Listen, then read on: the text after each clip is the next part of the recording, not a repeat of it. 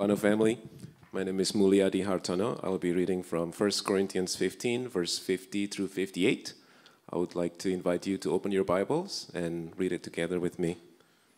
1 Corinthians 15, verse 50 through 58. I tell you this, brothers, flesh and blood cannot inherit the kingdom of God, nor does the perishable inherit the imperishable. Behold, I tell you a mystery. We shall not all sleep, but we shall all be changed. In a moment, in the twinkling of an eye, at the last trumpet. For the trumpet will sound, and the dead will be raised imperishable, and we shall be changed. For this perishable body must put on the imperishable, and this mortal body must put on immortality. When the perishable puts on the imperishable, and the mortal puts on immortality, then shall come to pass the saying that is written, death is swallowed up in victory. O death, where is your victory? O death, where is your sting? The sting of death is sin, and the power of sin is the law. But thanks be to God, who gives us the victory through our Lord Jesus Christ. Therefore, my beloved brothers, be steadfast, immovable, always abounding in the work of the Lord, knowing that in the Lord your labor is not in vain. This is God's word. Amen. Thank you, Mulyadi. Such powerful words, powerful passage. Hey. Glad to be with you this morning.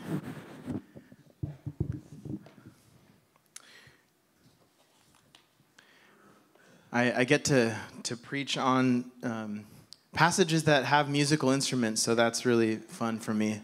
So how many of you have ever imagined the sound of that last trumpet? I can only imagine, what it would sound like. But there's a scene in Tolkien's Lord of the Rings. There's a scene in the book and also in the movie where the forces of Sauron have surrounded the White City called Minas Tirith. And the forces of men have suffered much casualties and all hope seems lost.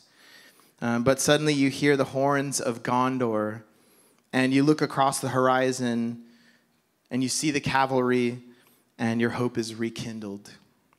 In the book, Theoden, king of Gondor, he cries out, rousing his troops. He says, forth and fear no darkness. I long for that trumpet to sound. Even today, even though there's a lot of beauty and pleasure on this side of heaven, as Pastor Paul shared last week, it's all tinged with a hint of death and decay. And it's not until the final trumpet sounds that we will all be changed. So this is our third week talking about the resurrection. How many of you like talking about the resurrection? I think we should talk about it almost every week. It's so important. And in this final section, the Apostle Paul is reminding the Corinthians that there are some necessary things that need to happen. And unless these things change, we and they, the Corinthians, are not able to inherit the kingdom of God. So in verse 50, Paul says this, I tell you this, brothers and sisters, flesh and blood cannot inherit the kingdom of God, nor does the perishable inherit the imperishable. So flesh and blood is the perishable in this passage. And what is the imperishable? You can say. The kingdom of God. Yeah, it's right there. So what, if flesh and blood cannot inherit the kingdom of God, what is it that we are to inherit? What is the kingdom of God? So the kingdom of God in Scripture is not just God's will. If you think of the Lord's Prayer, thy kingdom come, thy will be done. But it is also a realm. Because he says, on earth, thy kingdom come, thy will be done on earth as it is in heaven. So there's a real place somewhere in the universe, and it's maybe not so far than we think, called the kingdom of God, where God's rule is fully manifested, not just in a spiritual sense, but in a realm and in a splendor. This is the throne room of God, a place where the 24 elders, 4 living creatures, and the myriads of angels are gathered around the throne of Yahweh, worshiping him forever. The Bible describes this place as a place where the presence of God is, a place of unapproachable light. The psalmist describes Yahweh as clothed, wrapped in light. James tells us that every perfect gift comes from above, coming down from the Father of lights. The kingdom of God is a place, a realm of splendor and glory and of awe. Throughout the Old Testament, when people seem to, either by a dream or by a vision, get to this realm, they would be exhausted for weeks after, generally. They would fall on their face when they were in this place because it was so marvelous. God in the Old Testament went through painstaking measures to describe to Moses how to approach him, and only then, it was once a year, and only then one person per year, the high priest. But Jesus satisfied this requirement, and that old system was destroyed. He gave us the gift of the Holy Spirit. And one of the things that the Holy Spirit gives us, one of the most important things, is what's called the assurance of our adoption as children of God. The Holy Spirit is the guarantee of our inheritance. So in Paul's other letters to other churches, he tells them that those who are in Christ have received the spirit of adoption as children, by whom we cry, Abba, Father. And then he says, if we are God's children, then we are heirs. And if we are heirs, then we are co-heirs with Christ. So this is the idea of inheritance that we are going to inherit. We have a spiritual bloodline through the Holy Spirit that guarantees that we will inherit the kingdom of God. But I think that there's a catch. And I think that's what the Apostle Paul means when he says that flesh and blood cannot inherit the kingdom. And I think that the catch is that we first need to suffer with Christ. I know it's not a fun topic, but Romans 8:17 says, if we are children, then we are heirs.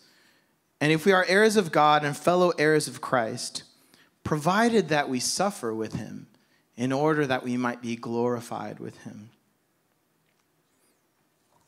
Everyone in this life will suffer. You've heard of death and taxes, but there's one other guarantee for this life, and that is to suffer. Everyone in this life will suffer. The difference, though, is the answer to the question, what are you willing to suffer for? What are you suffering for? Now, this doesn't mean that we should be like martyrs and seek out, for the sake of earning just pain. Paul was clear in his earlier chapter in Corinthians, 1 Corinthians 13. He says, even if you give your body, offer your body to the fire, and if you don't have love, it doesn't mean anything. So it doesn't mean that we should just go out and suffer. Flesh and blood is the perishable, and the kingdom of God is that which is imperishable. And we're going to say more about this in a little bit later. So Paul continues in verse 51, behold, I tell you a mystery. We shall not all sleep, but we shall be changed in the moment, in a twinkling of an eye at the last trumpet.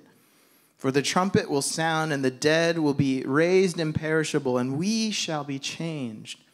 For this perishable body must put on the imperishable, and this mortal body must put on immortality. I don't know if you could see it. I love iconography and shapes, and I'm a very visual person. But can you see the angel? Yeah, the trumpet. The wings are kind of on the left there. The halo. I don't know if angels actually have halos, but I don't think they do. But the Christmas angels do, I think. So Paul says this is a mystery. We're not all going to die. Not everyone is going to die.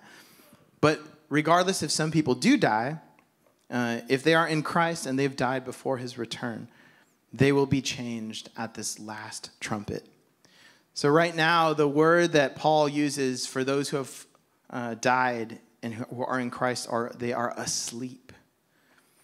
But there will be a moment where those people will be awakened and raised from the dead. I like how in the last couple of weeks, there's a lot of metaphors for death and life. And both Paul and Jim brought up the metaphor that was in Scripture of a seed, right, that will be planted in the earth in order for life to spring forth. And Christians who have died will return to the earth only to be raised from the dead at Christ's second coming. So a little bit nerdy here, but how many of you are nerds out there? I'm a nerd, so you can raise your hand.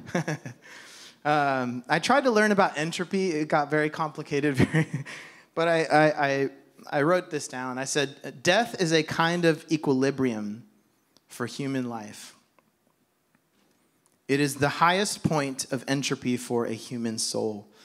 But the mystery that Paul is speaking of is that there is a life source outside that closed system, a person, the triune God, who at the resurrection will literally exchange the physical flesh and blood with a new kind of material, what Paul calls imperishable. It will be a great exchange. We're all going to get upgraded. For all my computer friends, Healthy Body 2.0. With new software, but instead of just new software, there's going to be new hardware. Does everybody know what that is? I mean, I don't want to assume, right? But the software is like the programming, the coding, the stuff inside. And the hardware is the stuff outside the programming, the things that make it up. We're going to be made of new spiritual stuff, not just the programming, but the stuff. We're going to be changed. But what's really cool is that this change is not just like a caterpillar cocooning and turning into a butterfly. It's actual new things. It's new material, new substance and essence that is heavenly. So this is going to happen. It will happen, Paul says. Change is going to come. In verse 54, he continues, when the perishable puts on the imperishable, and when the mortal puts on immortality, then shall come to pass the saying that is written, death is swallowed up in victory. O death, where is your sting?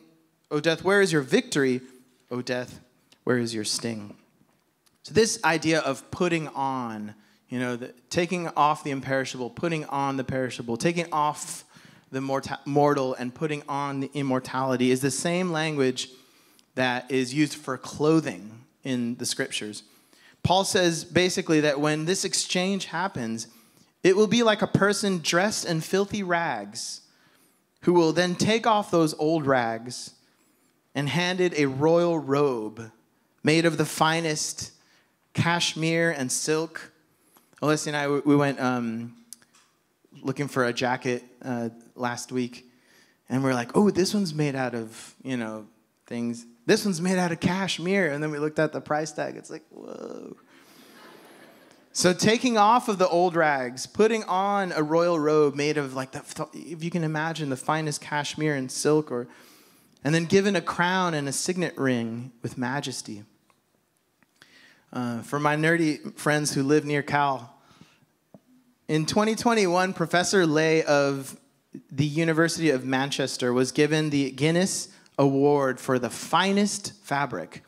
Not finest like in terms of rare, but finest in terms of small.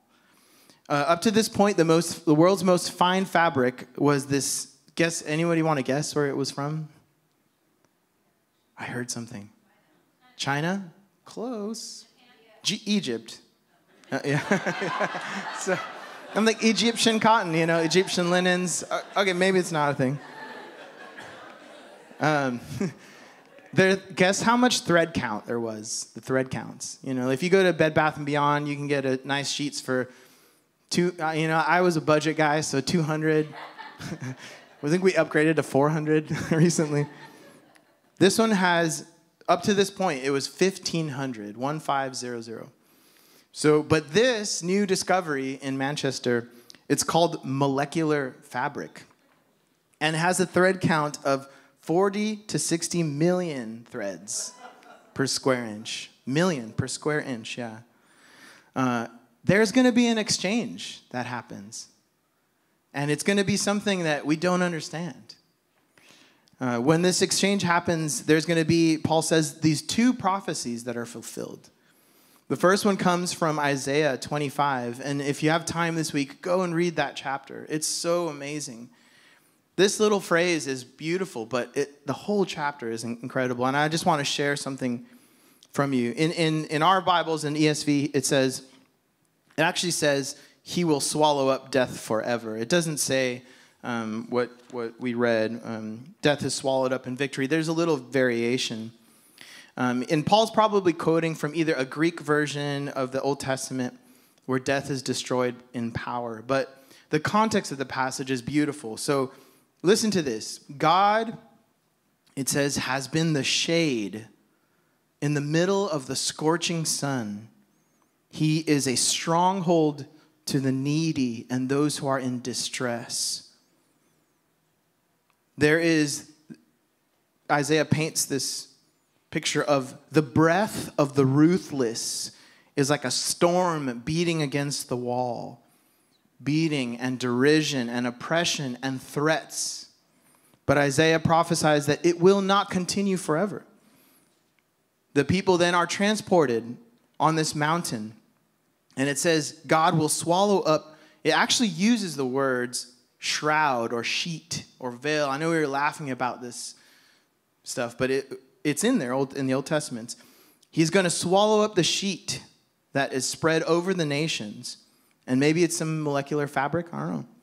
Then God's people are taken to the feast on top of this mountain, Mount Zion, where there's food and wine, and there will be representatives from all nations. And we get this famous passage, he will wipe away every tear from all their faces. Their blame, their shame, their guilt. God will prove himself worth waiting for. And I know that there are some of us that are struggling now, going through hard times. In Hosea chapter 13, this also has vivid imagery. It says, death, where are your plagues? And it's kind of weird. Yeah, if you go back there and find it in your English Bible, it doesn't say, oh, death, where's your victory? It says, death, where are your plagues? So I think Paul was, again, using another version, maybe the Greek or another version of the Old Testament. But death is given different attributes of a person or of another metaphor that we can think of. When we think of a ship passing on a body of water, the thing that is called that it leaves behind is, we call it the wake, right? So I think sometimes what this author is trying to say is that death is kind of passing by, and in its wake is plague and destruction. But God is challenging death. And he's saying, oh, death, where is your victory? He's taunting death. And because the resurrection is to happen, oh, yeah, sorry, I had to. God is telling to death, because the resurrection is going to happen, your wake of death, your destruction will not even be a ripple. Death's plagues will be rendered powerless. So this other phrase, oh, death, where is your sting? Whereas death is first personified as plague and pestilence, now death is symbolized as a characteristics of an animal. We think of an adder or a serpent, but it could also be a hornet or a locust. I don't even know, what were those? When we had our men's ministry gathering, there was these wasps. They were eating meat. Like, I didn't know that. I guess I live under a rock somewhere, but I didn't know that bugs eat meat, like straight up meat from the grill. Or it could be scorpions, right?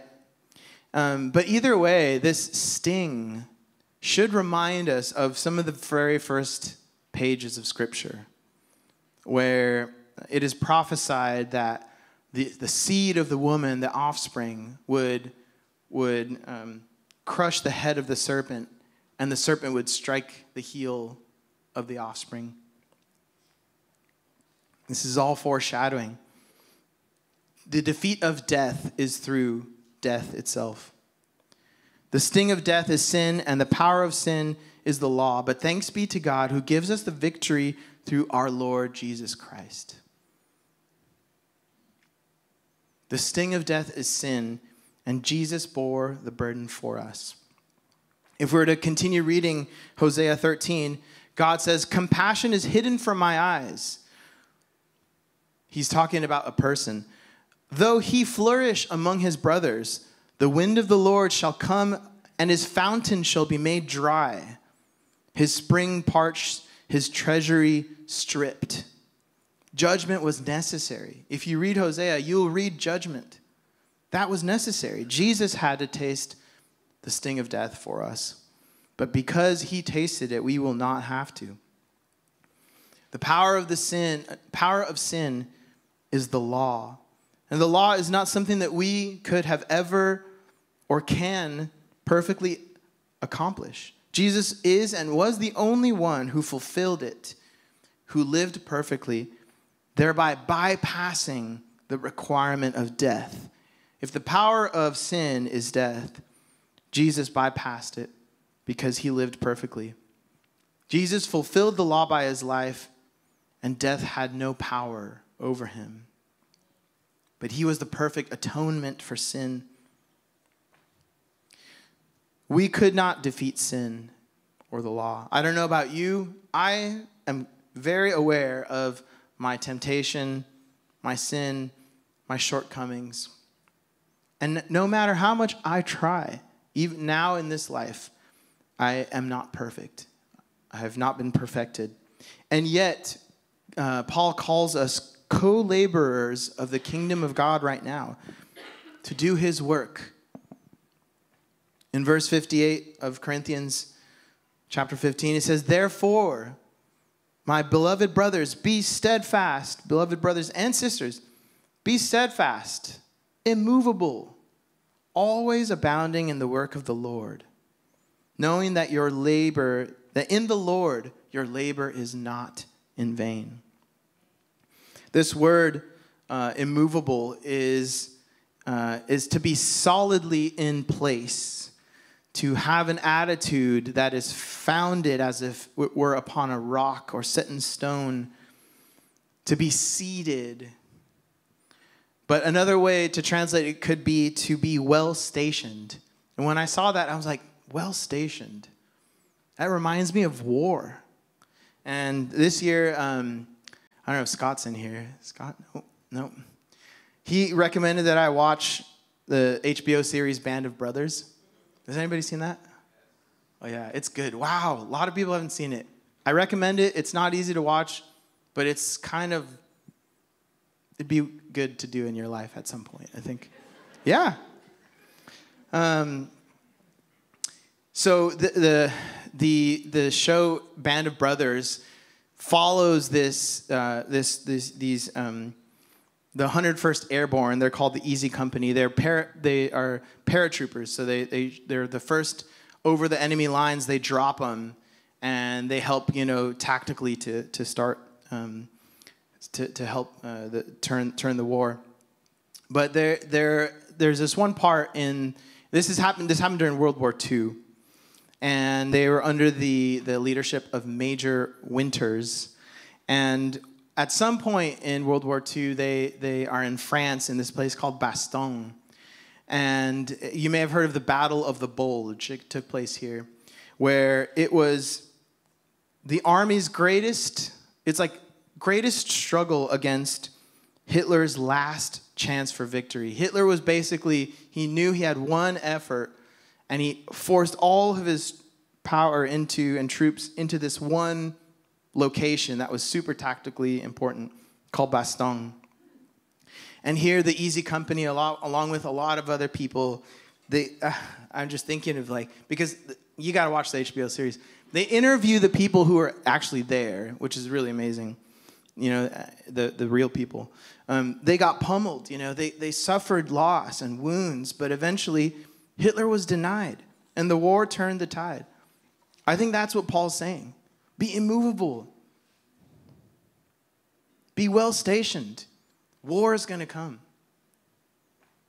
Remain unshifting and unchanging in the waves and the wind of evil in this life. The waves and the winds of hardship come in many ways. False teaching, false promises, false hopes, false truths, dead ends, false saviors, but also hardship and affliction and mockery for our faith.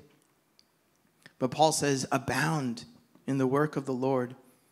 It's God's work, not ours. I like to call him my boy D. Willie, Dallas Willard. He says some really good things and wrote some really good things. And he says that we must invest our lives in doing what God is doing. Invest our lives in doing what God is doing. And I love that we can go back to 1 Corinthians 13. The motivation is not earning. We're not earning God's love. The motivation is love that we've received.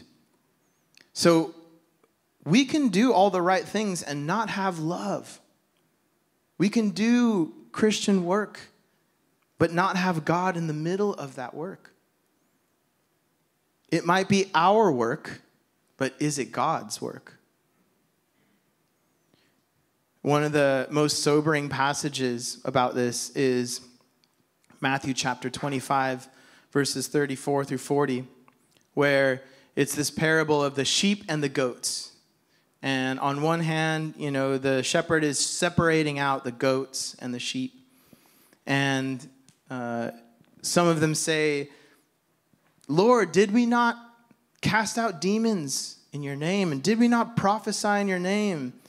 And Jesus says, depart from me. I never knew you. You did all this work, but did you know me? And then the king says to those on his right, the sheep, come, you who are blessed by my Father, take your inheritance. There's that word, inheritance. The kingdom that's been prepared for you since the creation of the world. For I was hungry, and you gave me something to eat. I was thirsty, and you gave me something to drink. I was a stranger, and you invited me in. I needed clothes, and you clothed me. I was sick, and you looked after me. I was in prison, and you came to visit me. And they ask him, Lord, when did we do these things? And he says, whatever you did to one of these brothers, the least of these, your brothers and sisters, you've done unto me. So doing God's work in this life is not fruitless. It is not empty, and it is not vain. Yeah, our work versus God's work. Our action versus God's intimacy. All other endeavors are going to perish eventually.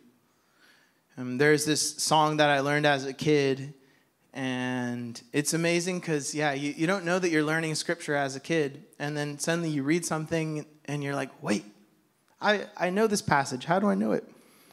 But it makes me emotional. But I don't think I can sing it. But he says, it's great things God has done. God has done great things. I'll say it in Spanish. Los que sembraron con lágrimas, con regocijo segarán. Which means those who have planted in tears will harvest with shouts of joy.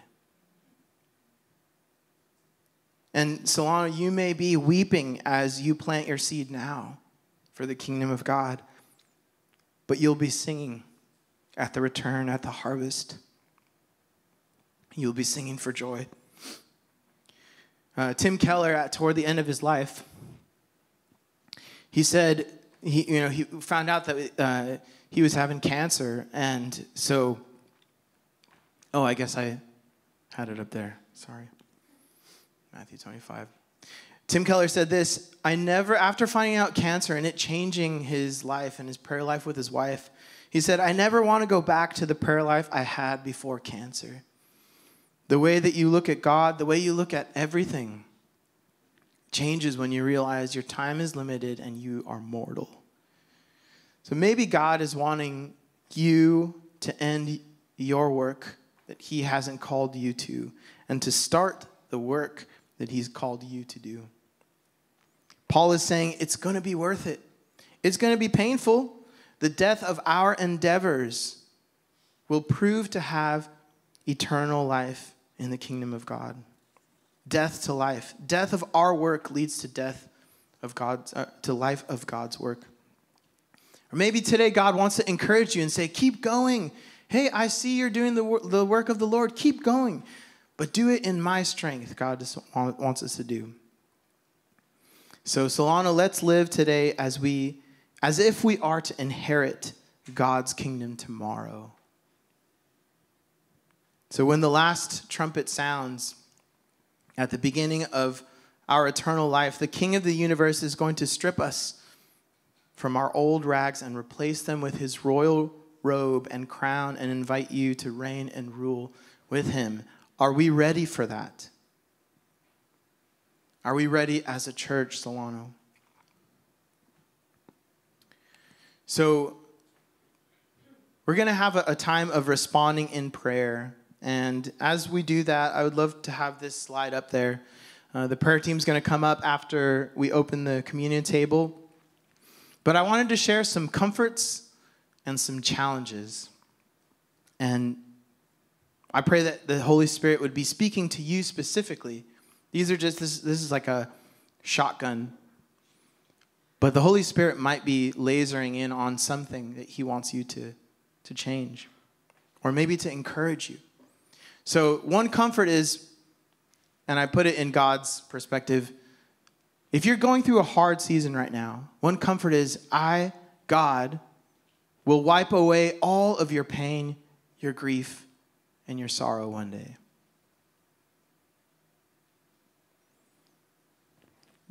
One of the challenges is God asking you, will you make your life count for me? And another comfort is, keep laboring for me, God. It won't be in vain. God's proud of you. You're doing his work. Keep going. It's great. And then one challenge is Jesus asking, will you do my work? Or are you just doing your own? Is Martin here? Did we have the little tracks? No? Not this week? Next week? Okay. Next week, we're going to be handed some tracts, and they're called the Hero of Christmas. One little step that you can do as a congregation that we can do is hand out a tract. A tract is like a little pamphlet that has the gospel presentation inside of it. And just give it to somebody. Pray about it and have God just, it's easy. Like they can throw it away if they want. We're doing our caroling out there this Friday. It's our first time ever trying it. We don't know if there's going to be passersby that need God. Come support, even if you can't sing. We're going to have fun. It's going to be hot chocolate. Or respond today. Maybe there's something else specifically that God wants you to respond today. So let's pray together. Lord, you know us intimately, God. You know if we are on the front line. You know if we're on the sidelines, God. But we're grateful that you are not done with our lives yet. And we want to inherit your kingdom, Lord, one day. But flesh and blood cannot, God. And so I pray that you would help us to put to death the flesh and to put on the Spirit so that we can rule with you, so that when you return, Jesus, we would not be ashamed, but we would be proud and so excited and so relieved that our commander-in-chief is here, finally. And for those of us who are in grief or distress, Lord, I just pray that you would minister to us today and right now. through prayer, Lord, through your Holy Spirit, through your encouragement. God, just move among us in your name.